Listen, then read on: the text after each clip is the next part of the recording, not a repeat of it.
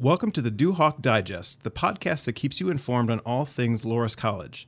In this episode, I'm joined in the studio by Father Eugene Kutch, who will share some stories and memories of Loras College.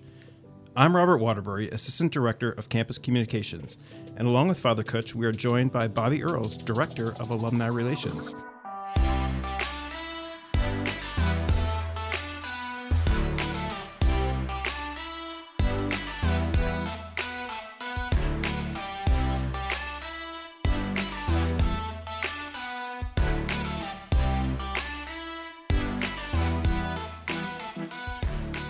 Father, Bobby, welcome to the podcast. Thank you, Robert. Thank you. Thank you so much for joining us, and can't wait to get some stories from Father Kutch about his time here at Loras. I think we're going to learn a lot today. Yeah. I know I'm going to learn a lot today.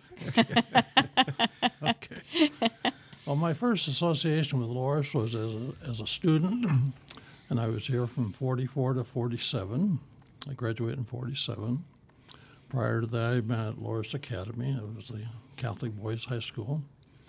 And then following my ordination in 1951, I was at Loras Academy on the faculty from 52 to 56, and then I was appointed to Loras College as the Dean of Men.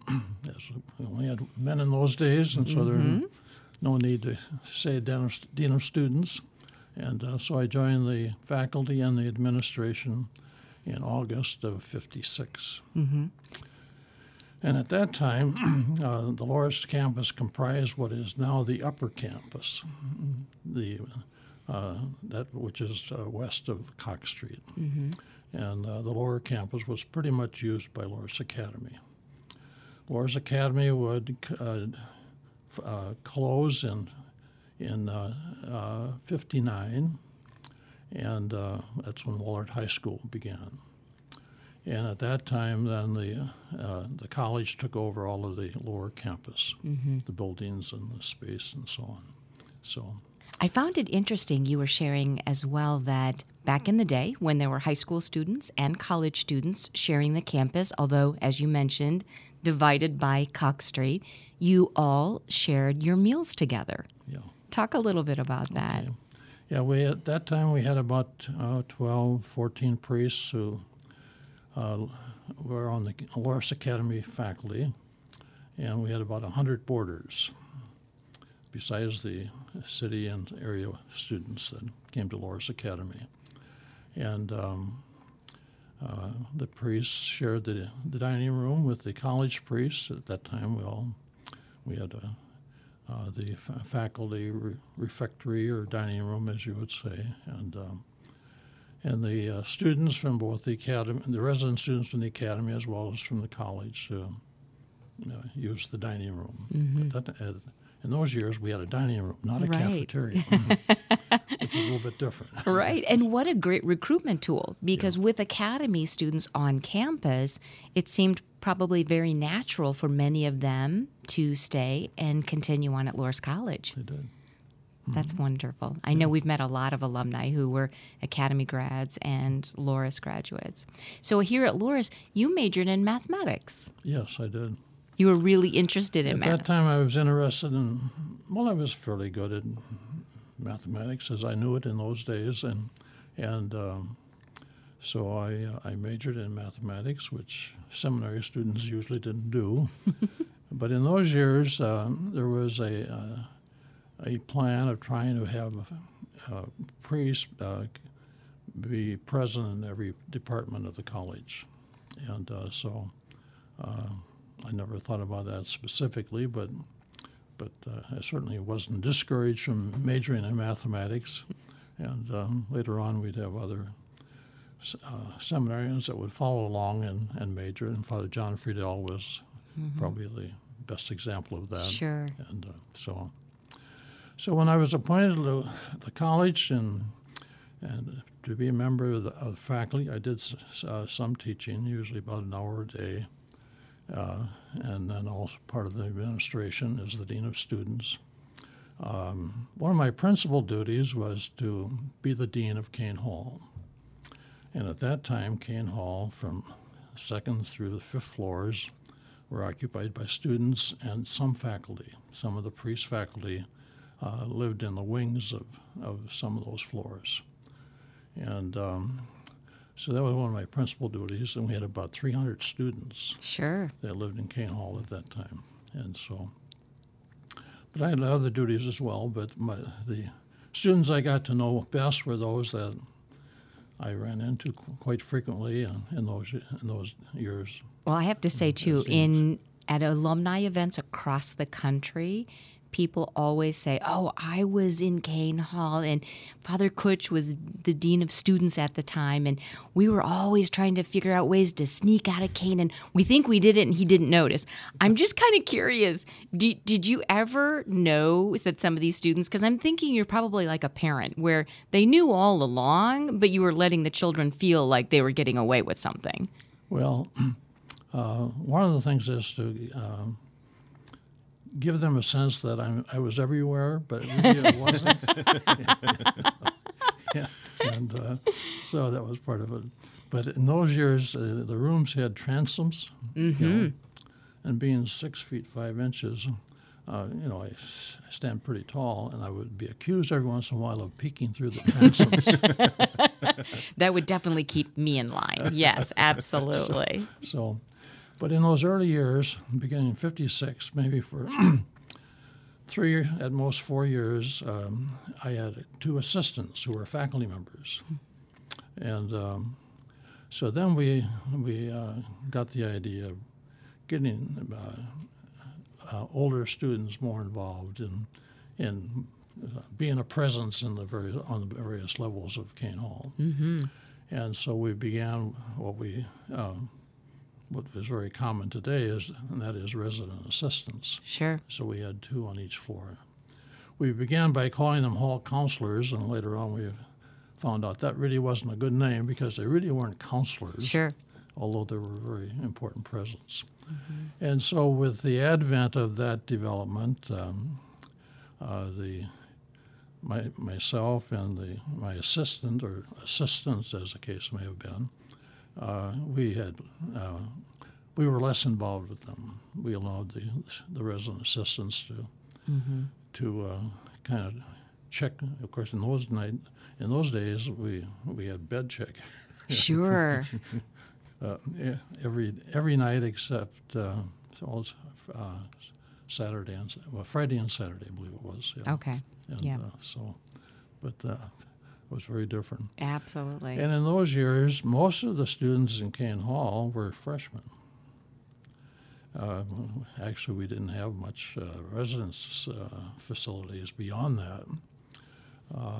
We had, I think, at St. Joseph's Hall, I think we had about 60 students.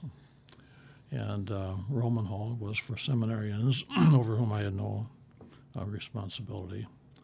And what was called Smith Hall was for Dominican students. Okay. So most of our students, if they were from out of town, they would spend their freshman year on campus, and then the vast majority of them would move off campus after that. Got it. You've probably seen a lot of changes over the years, yes, really. Both close up and from afar, of how Loras has grown and evolved. Yeah. What strikes you as the biggest change, other than maybe women coming to campus? What are some of the big changes? Well, I think one of the big changes was that Loras gradually changed from being a campus with a minority of students living on campus, but the rest off campus or as city students, commuting students. Sure. And but gradually, in the early 60s, Beckman Hall was built, Binns was built, and then when the cafeteria. At the time, the second level of the cafeteria was a residence as well. We had about 40 students there. Sure. And so it changed from being a case where we had a minority of students on campus to being one where the vast majority were on campus. And the tone of life really changed in the process of that.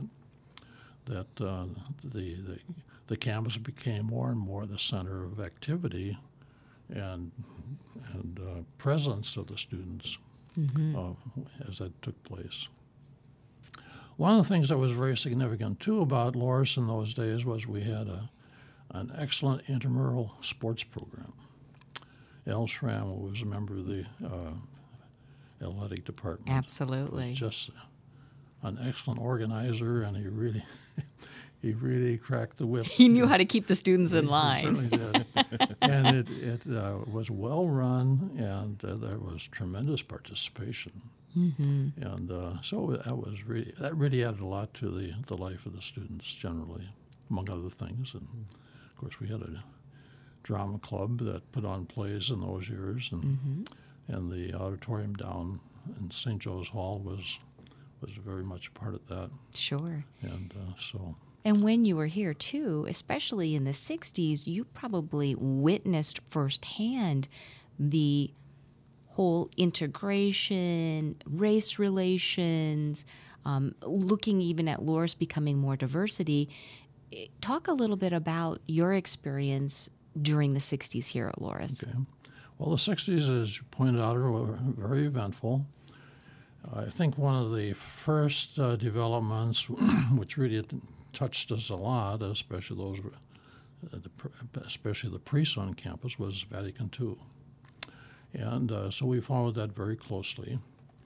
And fortunately, before that took place, I had the opportunity of moving from the math department into the theology department. And in my seminary days and subsequently, I developed a great interest in Scripture and liturgy and ecclesiology. And so I began teaching a couple two-hour courses on church and sacraments. And so what took place at Vatican II was just so foundational to those aspects of our life as Catholics. And then, of course, in the middle 60s, the civil rights movement was very much front and center. And then in those years, we began to have a few more students of African American denomination. And I suppose we probably had 15 to 20 students, many of them athletes who were very good. And so in the late 60s, the presence of black students on campus was a new development to a great extent for us as a college. And so we had some good experiences with that generally. We also had our issues. We had a lot of Chicago students who grew up in Chicago and who had more contact with various people of color, and of course some of them were very much infected by racism, probably more so than a lot of the kids that came out of Iowa and rural areas where they probably never met black students. But generally I think our experiences were quite good. One of the things that I remember very clearly, I was reminded of this because I had forgotten that it had happened. But anyway, we had a number of black students who formed a black student union. This was in 67, 68. And in the spring of 68, they came to me with a proposal to have the black student union members live on 4th floor of Kane Hall, and that other students who were interested in living with them, that they would also share that space with them. And so I don't recall them coming to me, but they told me sometime later that when they approached me, they asked me about it. We made the proposal, and I asked them the reasons for doing that. And they gave me reasons, and I was satisfied with what they responded. And so during the school year of 68, 69, they lived on 4th floor. Sure. And they said they had just a very good year. They had their own space. They were living with other students who were happy to be with them and that sort of thing. And they became much more engaged. They over that year especially, I think they had a number of occasions when they had articles in the Lorien. Right. And also in the local newspaper. And at the time, do you think you appreciated how significant that was or the impact it would have at Loras? I don't know if I thought of it specifically. I was one of the things that was very much a part of my life, my formation, and I think began at home, the importance of treating people fairly. My parents were very good at that, I have 4 siblings, and being treated fairly was very important. And so I had an early experience when I was in 7th grade. I went to school at St. Mary's downtown Dubuque, which is the parish is now was closed in 2010. But with the teacher I had in my 7th grade year, it was a Franciscan sister who had taught at Corpus Christi in Chicago, a black parish. And so she talked to us at different times about the African-American students that she had in class. And we ended up getting facial pictures, and we had a pen-pal relationship with them during those years. Well, that goes way back to That's great. 1939, 40. So, but that was a very good experience for us. Sure. And over the years, I've had a deep interest in social justice issues, and of course, racism is certainly one of the most prominent and far-reaching issues, in our life as a nation, our life as a church. And so I was especially concerned that when we had students that were different than others, that, treat them with kindness and understanding and be fair to everybody. As, I'm sure I made mistakes from time to time, but generally I was respected by the students as being fair. Well, and in your time here, I mean, the transformation in the culture from the time you started in the late 50s to through the end of the late 60s, there was a significant shift. Very much so. In terms of you just interacting with students from when you started to the late 60s, I mean, how did they take a bed check in 1968 as opposed to 1958? Yeah, right. Yeah, greatly different.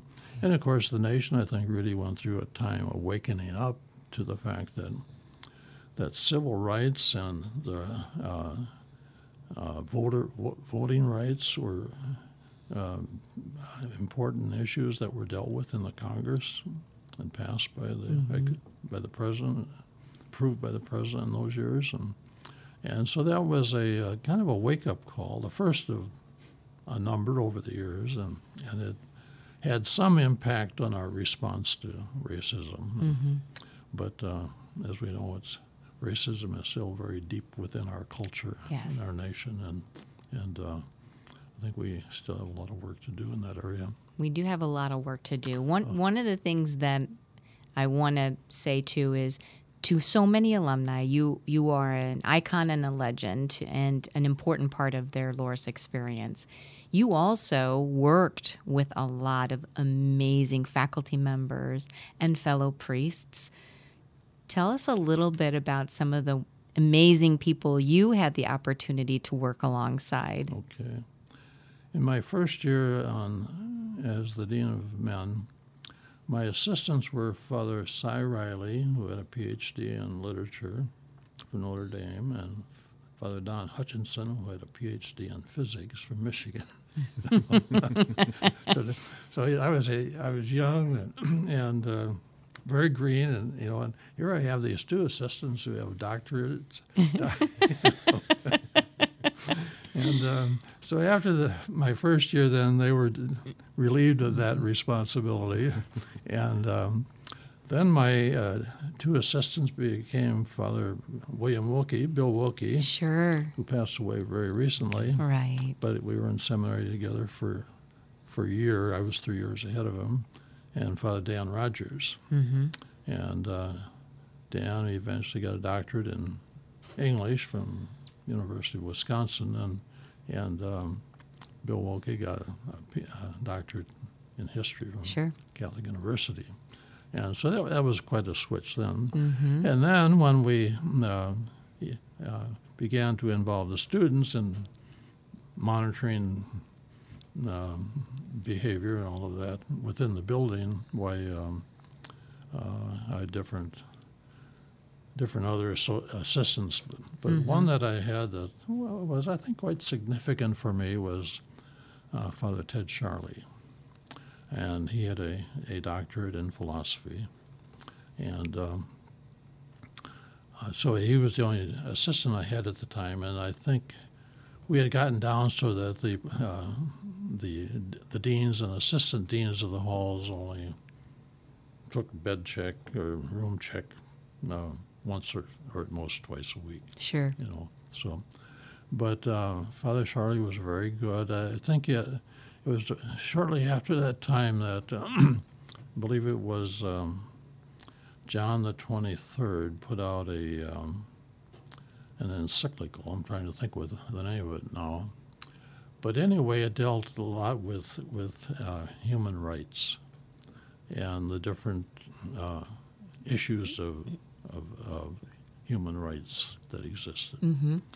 And so I recall that in those years we had a student handbook which kind of laid out what was expected, and it kind of gave the students an indication of what was expected of them as students and especially as residents on the college campus. And so he went through that book and he rewrote it in a way.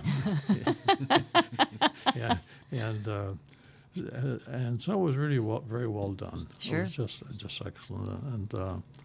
And so I learned a lot from him, and I think that attitude of respecting the rights of others was very important. And it's very easy at times for faculty and authority figures to be condescending, and be insensitive to some of those issues. Mm-hmm. And I think my working with him was really a great plus for me. Sure. And for those who had to deal with me. Sure. So that was extremely significant. Another thing that happened over the years when I joined the faculty and the administration, the student senate wasn't much. It was kind of tolerated, and they really didn't do much. But I would go to their meetings and encourage their efforts, and so as time went on, and initially when I began in '56, the resident students were treated more like seminarians than they were as lay students. Mm-hmm. And for example, we had Mass. They were required to attend Mass 4 times a week. Mm-hmm. And the freshmen had 2 nights out, Friday and one other night. And upperclassmen, of course, had more. And but each year then, as time went on, the Student Senate would come to me at the end of the year or in the spring of the year, and I'd be working on shrinking those regulations that we had.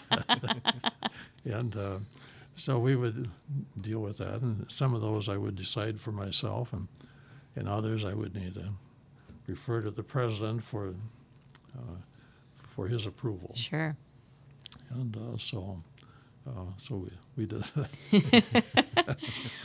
Today, the campus community is very well-rounded. They are studying abroad. They are having experiential learning experiences inside and outside the classroom. Our student athletes are more engaged than ever. I can only imagine back when you were here on campus that the student population really got behind. I know many talk of the basketball program and the baseball program. What do you remember as being very popular with the campus community?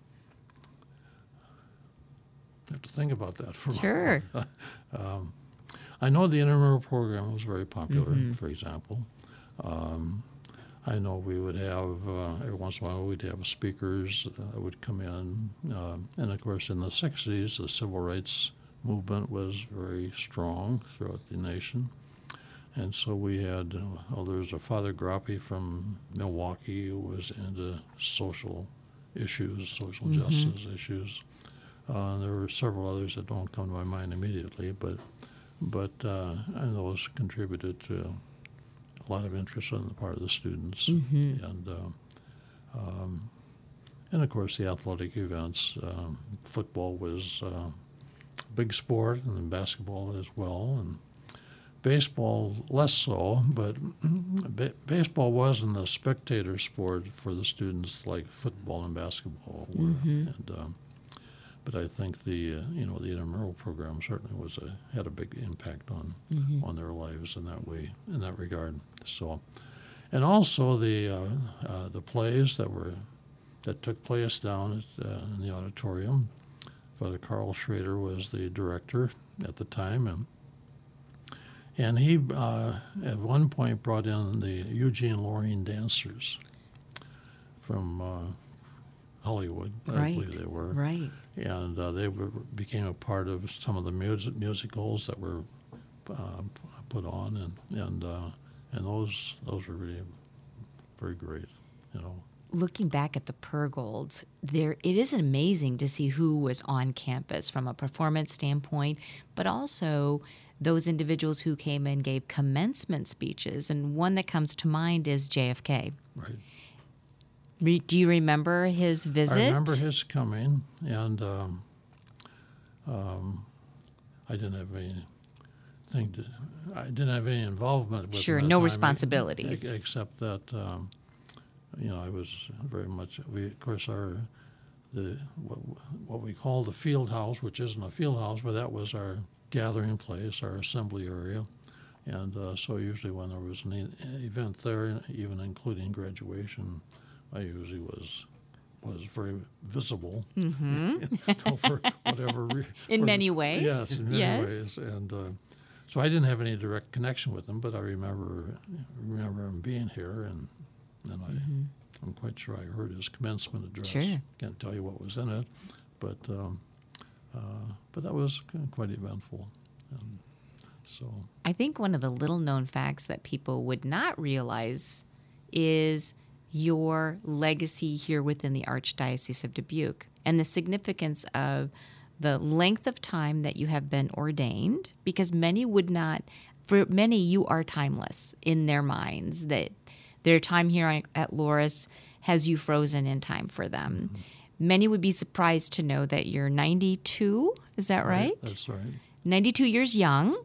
And you continue to come back to Loras, and you are involved with activities and events and lectures and things that happen on campus, which is fantastic and amazing.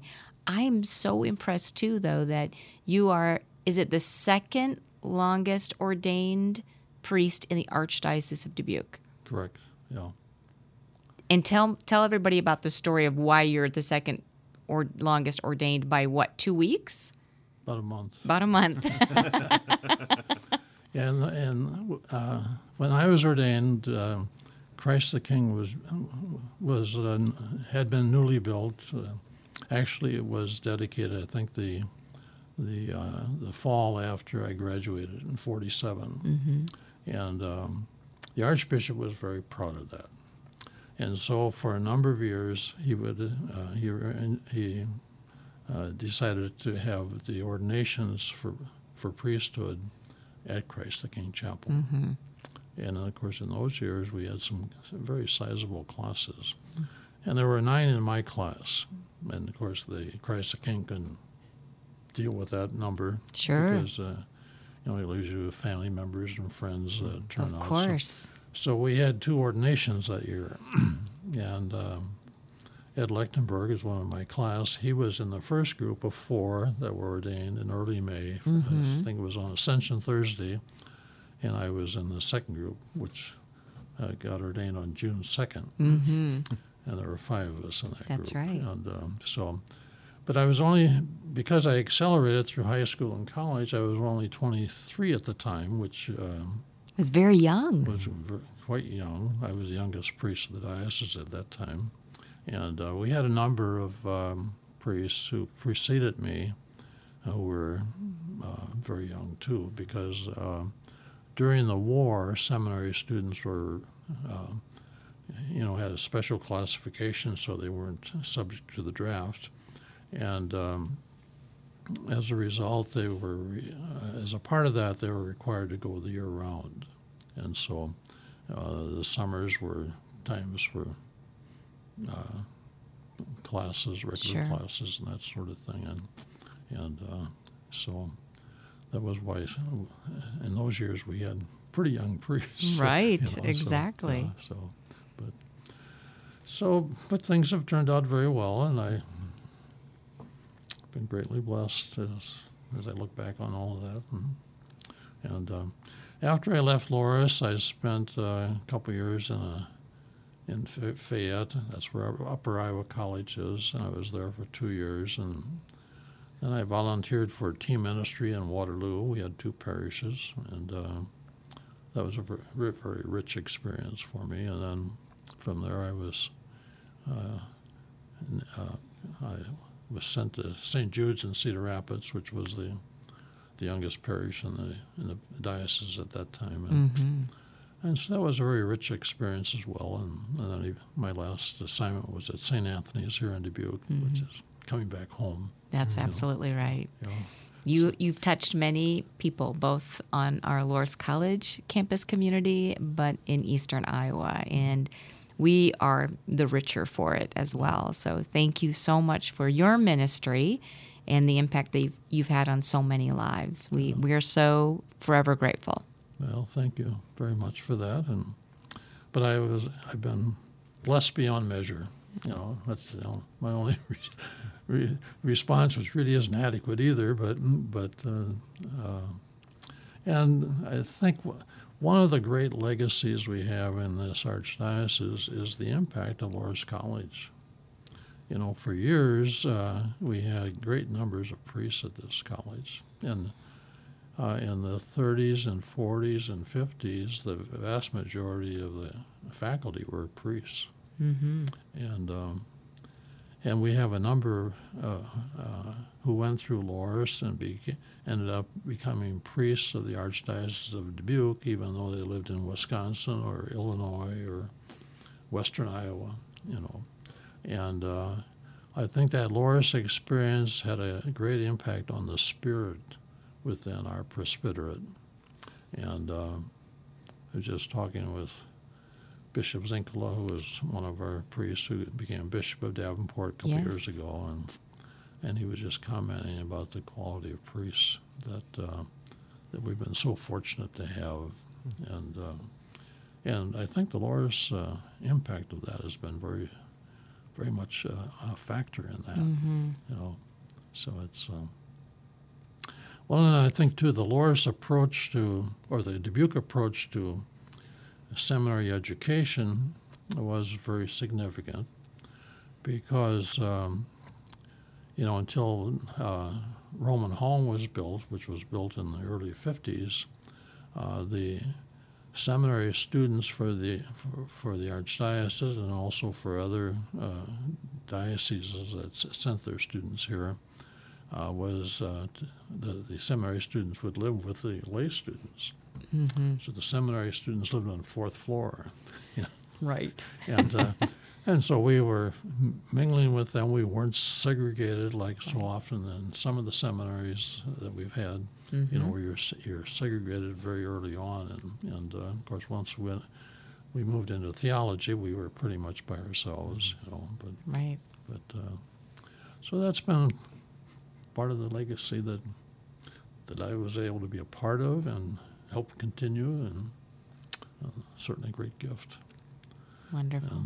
Well, thank you so much for coming in and talking about that legacy and sharing your stories and your insight to your time here at Loras. And I'm this is one of those podcasts I'm excited to share out, because I know that the Loras community is going to be thrilled to be able to hear you talk and to hear what you had to tell us. And this is an exciting one. A lot of treasured memories. Yeah. Good. Thank you, Father Thank you Kutch. much for Thank the you. opportunity to share in this. Yeah, so Father, thank you for coming in. Bobby, thank you also for sitting Absolutely.